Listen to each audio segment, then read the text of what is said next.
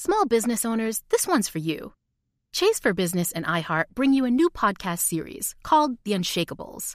This one-of-a-kind series will shine the spotlight on small business owners like you, who faced a do-or-die moment that ultimately made their business what it is today.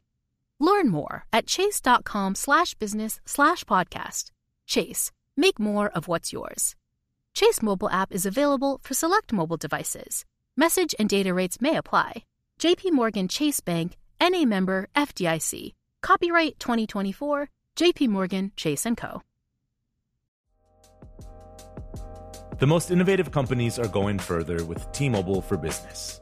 The PGA of America is helping lower scores and elevate fan experiences with AI coaching tools and 5G connected cameras. AAA is getting more drivers back on the road fast with location telematics. And the Las Vegas Grand Prix is powering race day operations with 5G connectivity, giving fans an experience at the speed they deserve. This is accelerating innovation with T-Mobile for Business. Take your business further at T-Mobile.com/now. Hey, Dream listeners, if you like this podcast, you're going to love the book. Yeah, I wrote a book. It's called Selling the Dream, and it's coming out March 12th, 2024 on Atria. It's about all of your favorite characters from MLMs and some that you've never even heard of, I hope. Check it out. Previously on The Dream. Growing up, I always knew that I wanted to be a leader. As a young child, I used to say I wanted to be the first woman president. We have a ladder, obviously, like most direct sales companies have. It is not a pyramid. I always like pointing in. There's no pyramid scheme. Those are illegal. I would never be part of that. Hello, hello. Hi, look at you, little New Yorker. My gosh, how the heck are you? I'm a people person, so I love the home party. That's what fills my cup. I'm a stay-at-home mom, sometimes left with lots of free time, and I have gotten the opportunity. How much does it cost to have a party? Absolutely nothing. The only thing that you're ever out would be snacks and drinks. Now, what do you have to lose, right? For me, without 31, we'd still be living in a trailer park. We have a bathtub with the drain open, and the water is forever flowing and going out that drain. You have to be constantly bringing people in because they're going to leave.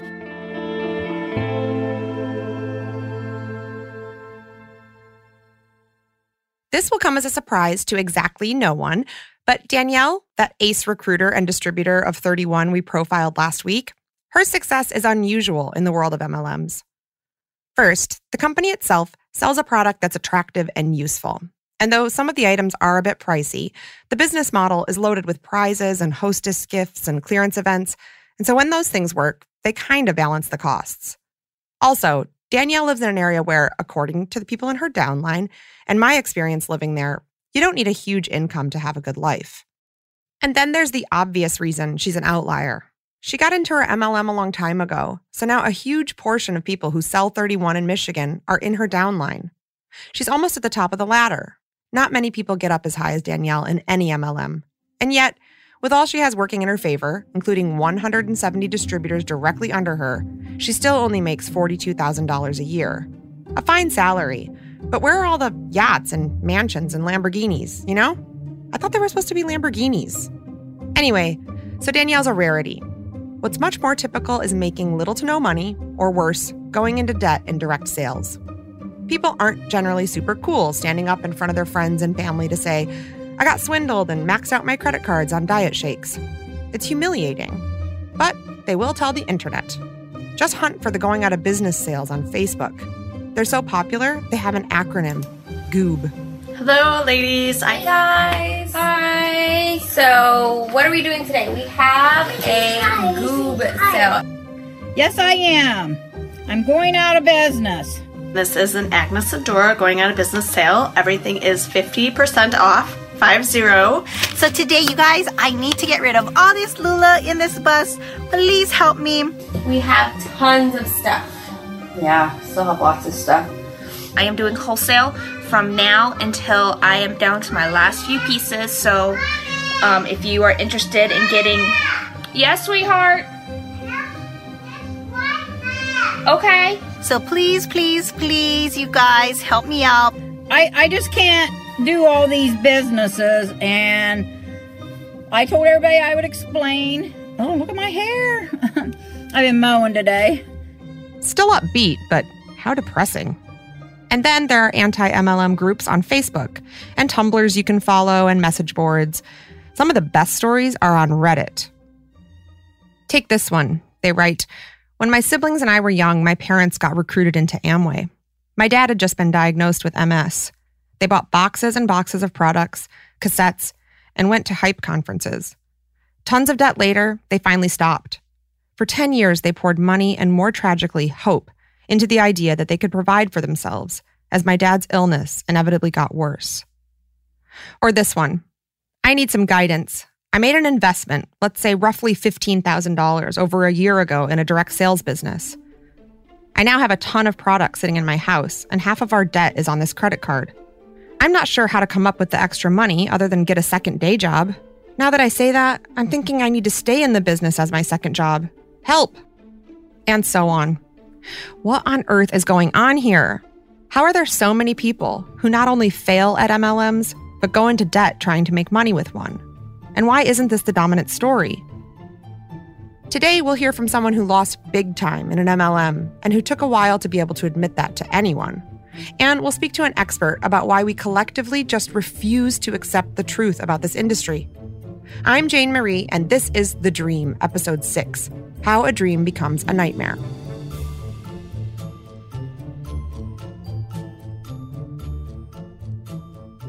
It took us a while to find someone who studies these behaviors, but we did. Introducing Stacey Bosley, an associate professor of economics at Hamline University. And I've been studying this industry, multi-level marketing, and the associated issue of pyramid schemes for about 8 years or so. What got you interested?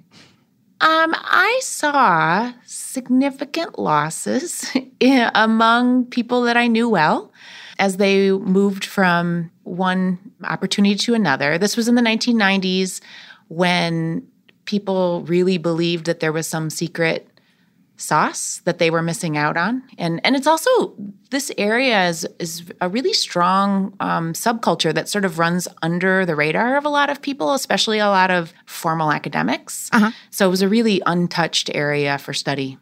We're finding that to be true, and it's really frustrating because it feels like it's such a huge, huge industry and like no one's looking at it. No, it's so true. There's a couple of issues here. One, there's a lack of data.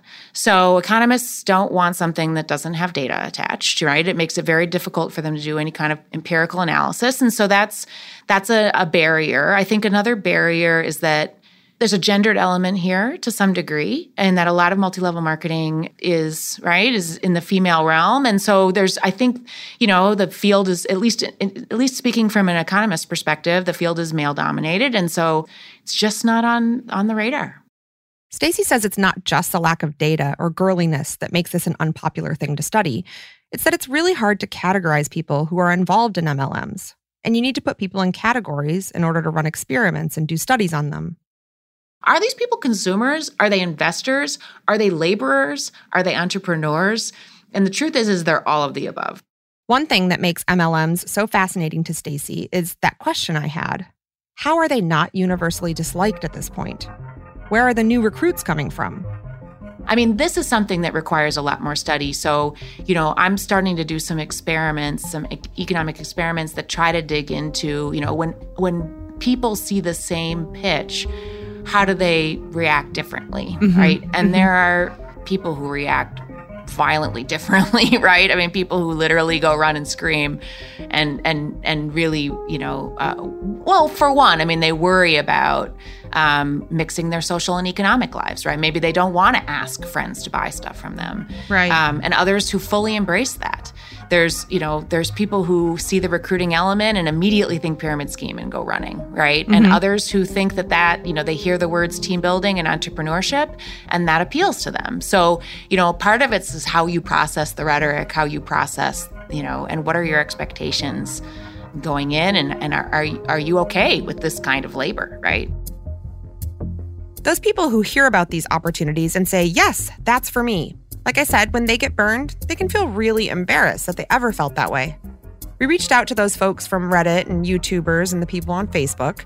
No one wanted to talk to me, which is completely understandable. If I biffed super hard at direct sales, I wouldn't want to talk about it either, especially with a stranger. But then a light. Guess who went into debt selling Mary Kay? The fill-in pastor at Danielle's church, Katie Hyde. Katie started out in TV news. If there was a snowstorm, they would put me out in the snowbank to tell people at home that it was indeed snowing. Katie grew up in mid-Michigan and got her master's degree in journalism from Northwestern University, one of the best journalism programs. Katie is super smart and ambitious, but daily news reporting is one of those all-consuming jobs. You're up before dawn every day trying to find a story, or you're up all night standing in a snowbank. After a few years, Katie was over it. She'd gotten married and wanted to spend time chasing her future kids around the house rather than chasing ambulances around the county. And right around that time, an incredible opportunity fell in her lap. My best friend was living out of state, and she called me because she had started Mary Kay. And I just happened to think, that sounds fun. I was her first recruit. I signed up. I interviewed with her director and liked it. I could play with makeup, and I really enjoyed selling. Discover something new. Turn modern makeup and skincare that women love into extra income. Discover a part-time choice that can lead to independence. Need this now? Discover for yourself at marykay.com or contact your independent beauty consultant. Katie is back in news these days as a radio reporter, but 16 years ago, she was hustling as a Mary Kay salesperson. For those of you who don't know, Mary Kay is the makeup and skincare company that has those pink Cadillacs and a lot of other pink stuff. Katie said that her experience selling Mary Kay turned her from one of those optimistic about MLMs people into one of the run for the hills people in a matter of months. I, of course, had gone to all the Mary Kay leadership meetings that they have, and they hosted those at that point in time once a week. And I liked the idea of, hey, I could become a director. I could have women working under me. I would get a portion of their hard work, essentially, and I'd have a commission, and I could work out of the house. I could, when the time came to have my kids, I wouldn't have to put them in daycare. I mean, this sounds wonderful. And so I recruited 8 people who really wanted to be part of my team. You reach out to your aunts, you reach out to your grandmother, you reach out to these people that you think are soft targets that will do anything for you. They might have some cash laying around. You have to get them to buy the starter kit. At that moment, it was $100 plus your shipping, plus your tax. And then they had to order at least $600 worth of product. And it was at that point, the recruiting and the building of the team, that something just did not sit right with me. Do you remember what that was? It was the idea that you were essentially bilking people out of their money.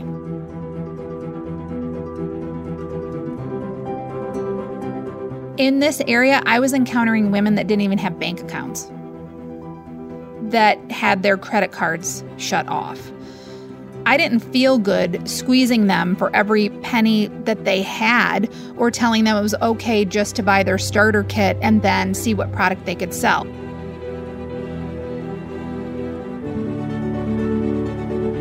And the big thing that they had, which this is not anything I felt good about at the time or promoted, but they had the husband unaware plan, which meant you go to a meeting, let's say, with your friend, and you find out about this great Mary Kay opportunity, and you want to buy the $100 starter pack, and then, maybe you want to do inventory. Doesn't your husband want you to be successful? Yeah, but I really need to check with him.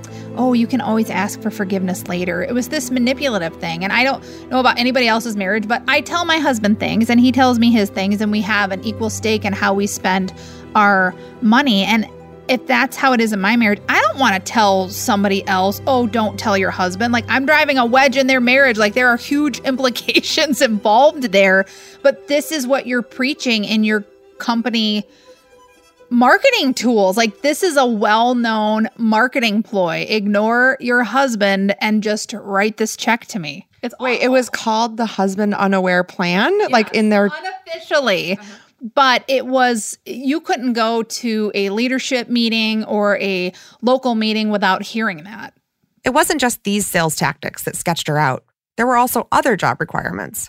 For instance, quotas, the amount of product her team needed to sell every month to keep earning a commission. Now, every multi-level marketing company will tell you, there's no quotas, we don't require quotas. And I don't care what word they use, they require quotas. The problem came at the end of the month for me when I didn't meet that sales cap. And back at that time, it was $4,000 a month from my production, which is buying the product from the company to sell to others. It could be anybody within my unit that would buy products. So $38 here, $400 here, whatever it was. Then I would get that commission. If I didn't get that $4,000, then that was a problem. I can't tell you the amount of hours I put in or the amount of uncomfortable phone calls I made to people toward the end of the month when things are winding down and we hadn't met our unit quota. And hey, I noticed you hadn't placed an order in a while. Do you think you could maybe put in $200 or $400? If you know anything about me, I'm like a type A overachiever. Like, you don't set goals to fail, you carry through. And my big hang up was, everybody knows I'm going for this. What if I fail? And you're hearing the Mary Kay, like, nobody fails. Well, the reason nobody fails is because if there's a lacking between what your unit has and what you need to become a director, you just plop it on your own personal credit card. No one's going to say boo. All you have to do is order product in your team members' names and have it shipped to your address or another address. The company does not care if you sell the product. They just care if you buy it. They're not looking at your credit card statements. They don't care if you can make ends meet at the end of the month. They just care that you're ordering the minimum and that your team is at least doing the minimum and ordering that product. So you could have 100 Time-Wise cleansers on your shelf. They don't care if they ever wind up in the hands of customers. All they know on their balance sheet at the end of the day that you ordered it and they got that profit and now we're moving on. And what's the point of doing that? That is a great question.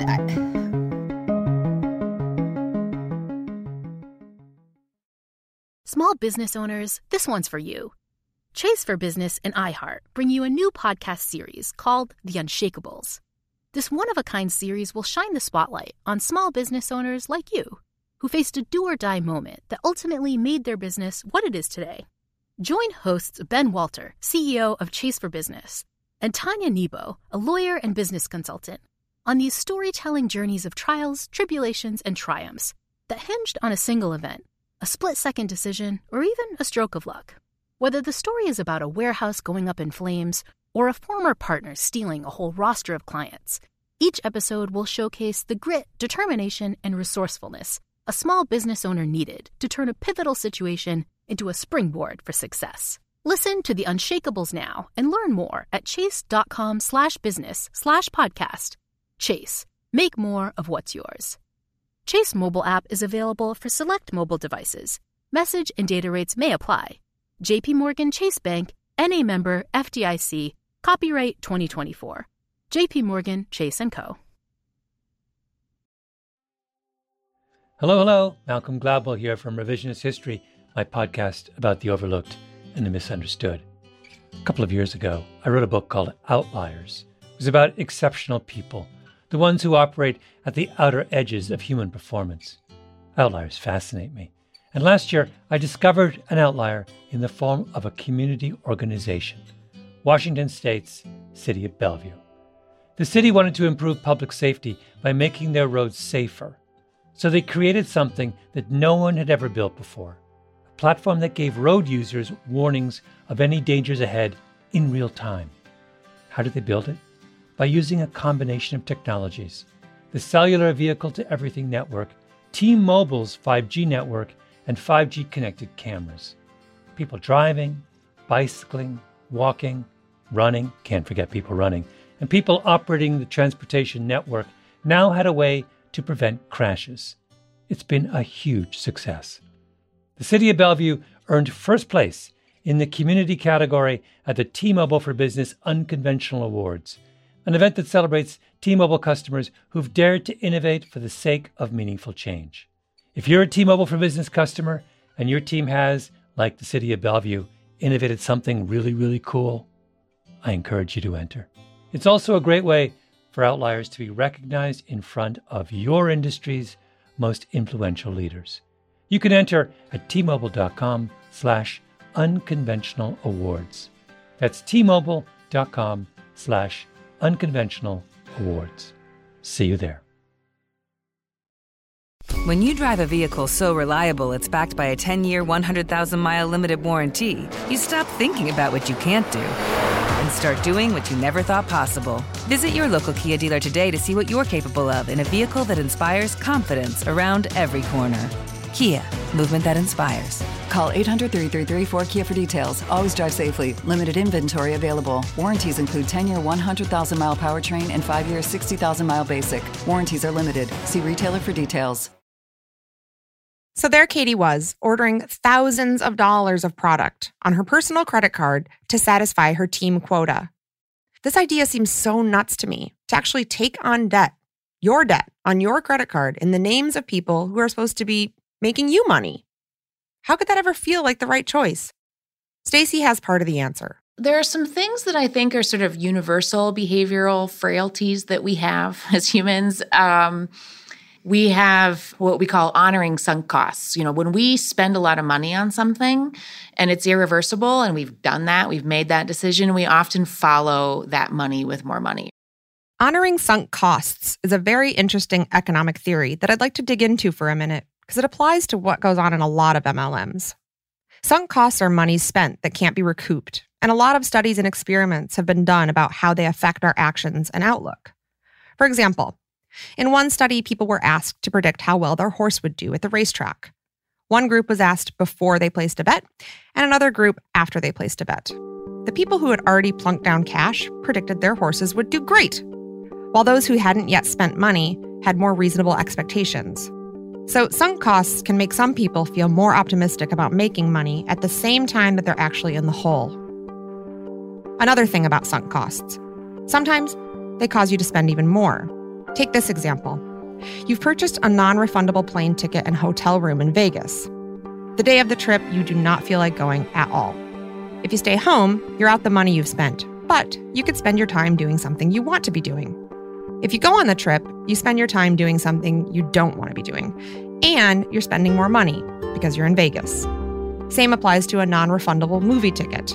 Same applies to a wedding. Once you've paid for a wedding, you gotta get married, even if you've changed your mind. So that's honoring sunk costs. It's a logical fallacy, but we all do it. So you're spending money on your credit card to make it look like your downline is keeping up so that are you making enough back to make that expenditure worth it somehow? Or are you just spending the money to maintain your director status? You're spending the money to maintain your director status, or you're spending money to maintain your red jacket status, or the car that you so desperately want to earn. Because if I'm supposed to have a $4,000 quota and I'm at $2,000 and I'm really tired and no one's going to order, then I might as well just put $2,000 on my credit card, right? Because I can sell it and I'm a good seller and it doesn't matter and I'll wake up feeling better tomorrow and that's what I'm going to do, right? And then you feel good for 48 hours and then you realize, shoot, there's 28 days left in this month and I need to get another $4,000 for this month. And it's the same scenario over and over and over again. You hate being there, but you're not sure how to leave and you feel guilty if you do.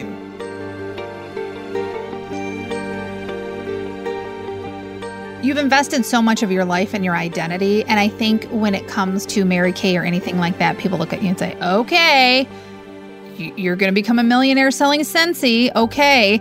That people do have that natural inclination to look at you that way, and you think, no, I'm going to prove them wrong. And then I didn't, but I have so much invested, I'm not really sure I can drop out of this. It's just you're conflicted. Then there's this other theory, loss aversion. Loss aversion says that we feel losses much more acutely than gains. We really feel losses to such a level that psychologically that we seek to do things to avoid realizing the loss. So that, people stay with bad relationships. They stay with a poor house investment. They stay with poor financial investments because they don't want to actually realize the loss. And so long as it's ongoing, right? I haven't actually pulled the trigger on finishing it out, then I don't have to realize that loss yet. We hate to lose money so much that we do a lot of weird counterintuitive things to avoid feeling like we've lost money, even while we're losing money. And then there's this tendency we have to do what's called overweighting small probability events. It's what happens when you buy a Powerball ticket. Like, no, you are not going to win the lotto. Or are you?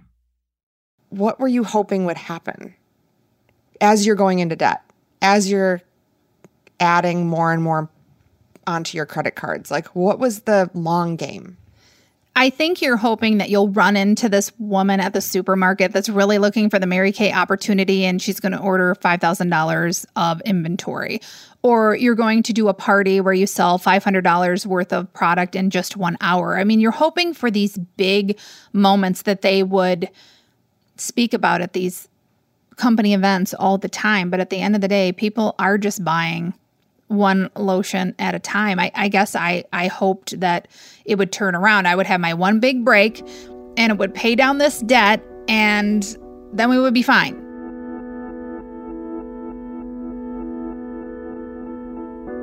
There was such great relief that final month.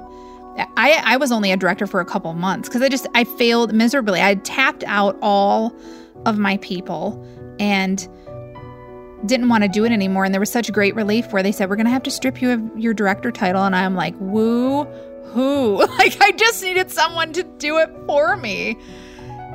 How much debt were you in toward the end? Do you know? It wasn't $10,000, but it was thousands of dollars that I had spent on product and having product ordered under team members' names and shipped to a different address. And I paid for it. So if you look at it, you're like, I didn't do anything illegal. I didn't do anything dishonest, but I didn't do anything honest. Or smart in a business way, right? Or smart or 100% ethical. It just smells hanky. Can we use that word? It just... And I did not like being that person, but I knew that every meeting I went to, I'm like, you're doing this too, aren't you? They had to.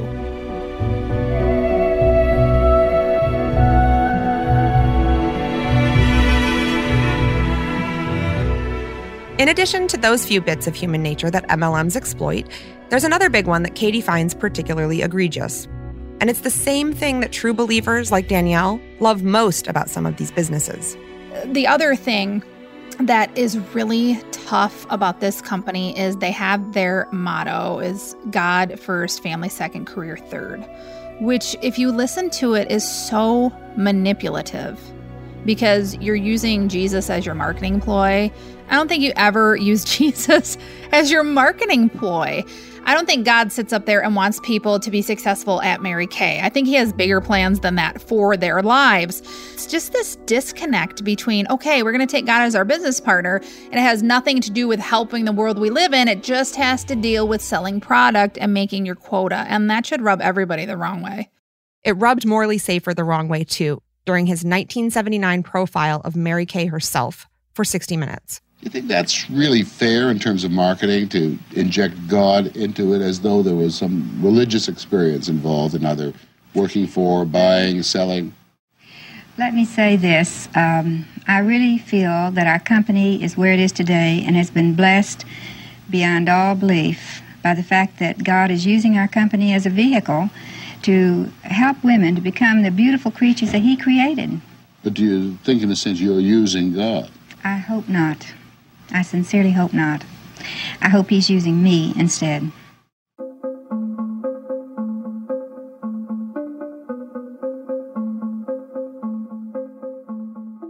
And then there's the problem of information. I mean, there is a lot of lack of transparency here. Stacey says that in addition to preying on basic human frailties, MLMs have positioned their industry in such a way, legally, that they aren't required to do simple things that almost any other industry would have to do to survive. For example, they don't have to disclose how much you can expect to make or lose. How? Well, first, they're almost all privately held, so that information is private. And they don't have to follow franchise law, which would also require them to make these numbers public, because a business is only a franchise if you're required to spend more than $570 in the first 6 months to get started. So all the MLMs keep their enrollment fees at $569 or less. And even those companies that do choose to give an income disclosure statement, those are often somewhat misleading. They leave out, for example, typically the percentage of people that made no check at all. That just seems super shady. We looked at a bunch of these income disclosure statements to see exactly what Stacy's talking about. One MLM, Rodan & Fields, a skincare company, famously began releasing this info in a PR effort to seem more transparent. It's a one-page document, which is already weird, seeing as how other company literature, like their policies and procedures handbook or the compensation plan, are each the size of a novella. At any rate, on this one sheet of paper about income, there's a paragraph at the top. It's about empowerment, followed by another paragraph about earning fun money or perhaps more. Halfway down the page, we get to some numbers, and they are bananas. First, Rodan & Fields claims to have 400,000 enrolled distributors. 400,000 people trying to sell or buy at a discount lotion and soap. For reference, there are fewer than 20,000 CVS's and Walgreens in America, aka lotion and soap stores, combined. Back to those 400,000. Of them, only about half received any commission check at all in 2017. Of those, nearly 60% made an average of, wait for it, $243 for the year. Less than 1% made more than a beginning teacher's salary. And going back to the roughly 175,000 folks who made nothing, there's no line showing how much they lost. Those people are not represented in an earnings table, for example.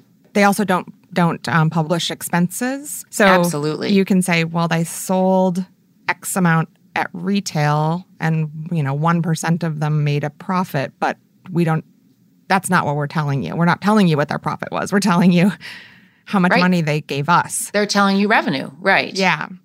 So again, they're sort of not allowing you to even to fully process your profit, right? Because you're focused so much on the revenue side, which, I'm finding that it's hard for people to even see while they're in it, like how much money they're actually spending. Like people aren't really that great about accounting.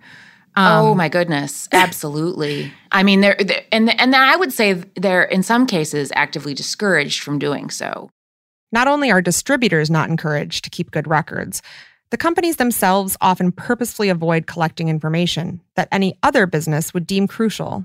If we think about what a traditional retail organization does, of course they want to know who's buying their product, right? They want to know everything about who's buying their product because that allows them to do a better job as a retailer, right? Right.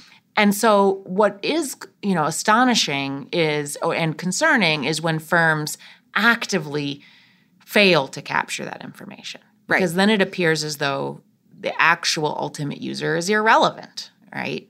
And this is one of the things that frustrates me is that sometimes I feel like people who believe that network marketing, direct selling, multi-level marketing is sort of the way of the future or is like this amazing alternative approach to economics often suggest that the rules of economics just don't apply to them, right? So it doesn't matter if it's a recession and nobody has any money. This is a great time to be in multi-level marketing, right? It doesn't matter what the prices are in GNC or, Walmart or Amazon because our product is so different that you can't even imagine a comparable product. Well, we know that's not true, right? I mean, almost, any product probably has a definable class of alternatives. It doesn't matter, how many sellers are in our area, right? That somehow the sky's the limit on compensation, the sky's the limit on demand, right? And so there's all these ways in which the promises and the arguments around it suggest that they're infallible, right? That they just don't have the same rules as the rest of the marketplace. And the truth and the reality is that they do, and therefore, right, it's not going to work. Sometimes these kinds of businesses are called, turnkey businesses. Literally, turn the key. We've given you the key, right? We've given you the vehicle. And now you drive it. And if you go off the road, it's because you didn't do it properly. And then there's this other mantra, right, that the only way to fail is to quit. You might have heard that saying. Mm-hmm. And that's really frustrating, right? This sense that, literally success is guaranteed so long as you do not quit. And they're always on the precipice of the next level, right? Mm-hmm. I'm so close. And like you said, I need that jump start. Maybe I'm going to go to an extra training to do that. Maybe I'm going to buy some extra sales tools, some samples. And I'm always on the precipice of being profitable, or rising to the next level. And so I've been given the keys. I just need to not quit.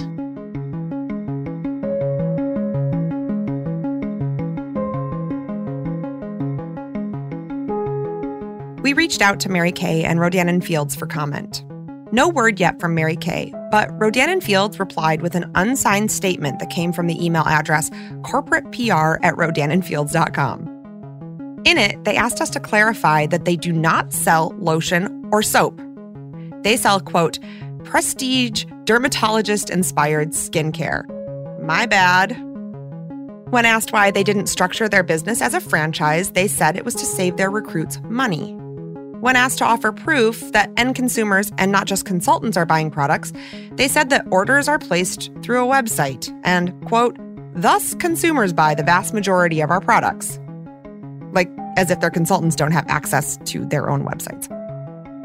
And then, unsurprisingly, they say that Rodan & Fields consultants are not paid for recruiting, even though their compensation plan is all about how to earn promotions, higher commissions, and deeper discounts by recruiting.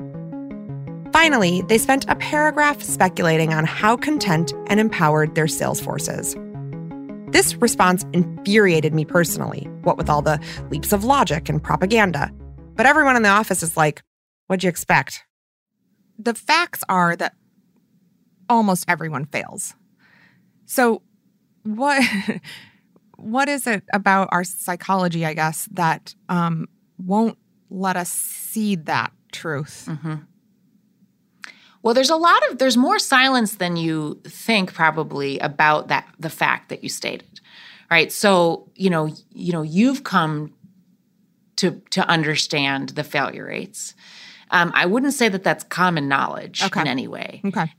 If you look at the Federal Trade Commission fraud statistics, pyramid scheme and business opportunity fraud are the least reported fraud types that they monitor. Really? So this is not something that people like to tell people about. Mm-hmm. So silence is a big problem, either because they don't understand that they were the victim of a fraud, they don't want to tell anyone they were a victim of a fraud. And so, even when it's just, really pretty blatant, there's a lot of silence around this. And we actually found in an experiment we did at a state fair that if you knew someone who had participated in a scheme in the past, you were more likely to try our scheme. And my hypothesis is that it's because the experience of seeing someone else do it actually validated it as opposed to inoculating you from it. Really? Because you don't know what happened in many cases, right? You don't know the true outcome. All you know is this looks familiar to me. I've seen it in my Facebook feed, or my sister did this, right, at one point. And so we have a lot of work to do with even just victims and even helping them self-identify as victims and helping to spread the word, or if we can grow the capacity for people to actually be honest about their experience and their outcome. I just don't think, sort of the accurate picture is out there. And that, ladies and gentlemen, is why we're making this program, to give you the accurate picture. Next time on The Dream, the owners of Amway, Jay Van Andel and Richard DeVos. One was the chairman of the United States Chamber of Commerce, Van Andel. Mm-hmm. DeVos was the finance chairman of the Republican Party. At the time that Amway was being prosecuted. Correct. So is it possible, really, that the FTC was going to truly close down a company that had such political influence with the sitting president I don't think so. I am not criticizing the commission or the administrative law judge.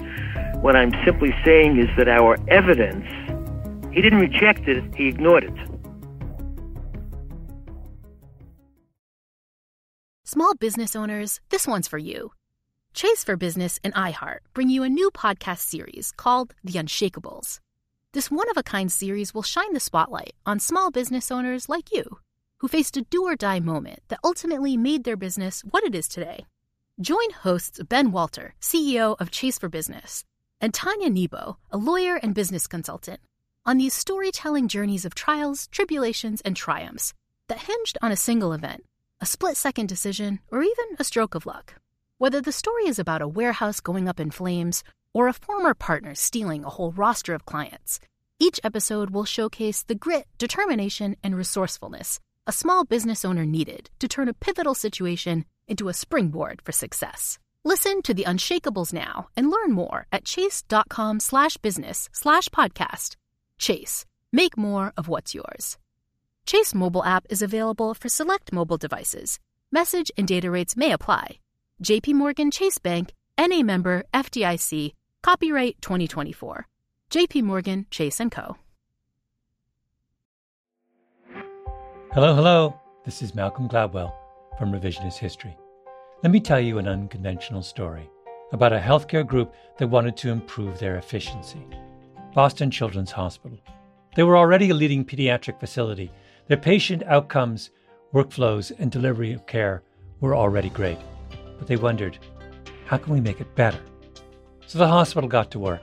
Their idea was to build what they called clinical mobility, meaning a system which would allow their staff to access information and interact with patients on mobile devices, anywhere in the hospital. And what made that possible? 5G. The hospital rebuilt their entire system with 5G technology at its core. That infrastructure now supports thousands of phones and tablets so practitioners can communicate with patients on a whole new level. Boston Children's also made sure the system could flex and scale to handle medical advancements like robotic surgery and virtual reality for training and research. This was worlds away from how they had previously operated. This innovative work hasn't gone unnoticed, first by patients, but also by their peers. Boston Children's was a first-place winner in the industry category at last year's Unconventional Awards from T-Mobile for Business, an event that celebrates customers who've dared to innovate for the sake of innovation. If the Boston Children's story rings a bell with you, if your team has asked the same questions about building a better business solution, I encourage you to enter this year's awards.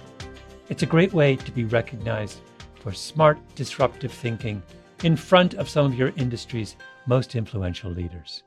You can enter at tmobile.com/unconventional awards.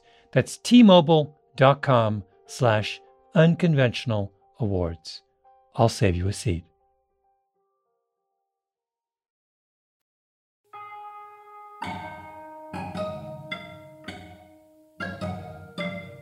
The Dream is a production of Little Everywhere and Stitcher. Written and reported by me, Jane Marie, Dan Gallucci, Mackenzie Kassab, Lyra Smith, and help from Claire Rawlinson. We are edited by Peter Clowney. Our fact checker is Michelle Harris. The Dream is executive produced by Laura Mayer, Chris Bannon, Dan Gallucci, and me. We appreciate you subscribing, rating, and reviewing the show wherever you listen.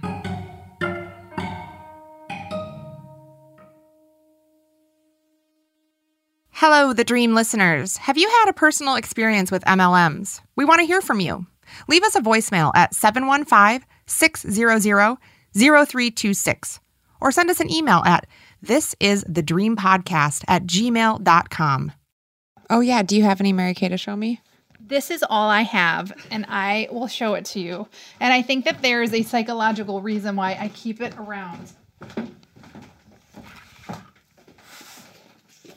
Oh, it's right on your desk, whatever it is. It is my checkbook cover. Now, it's 2018 and we don't write a lot of checks, but it's the Mary Kay check cover. And it's gold. And the reason that they did it in gold is so that you could always focus on the amount of money that you could be making with the company. And I glanced at it the other day when I was writing a check to my hairdresser, and I thought, why do I keep this thing? And I wonder if it's just because I don't want to go back. It's just a reminder to be better with your money.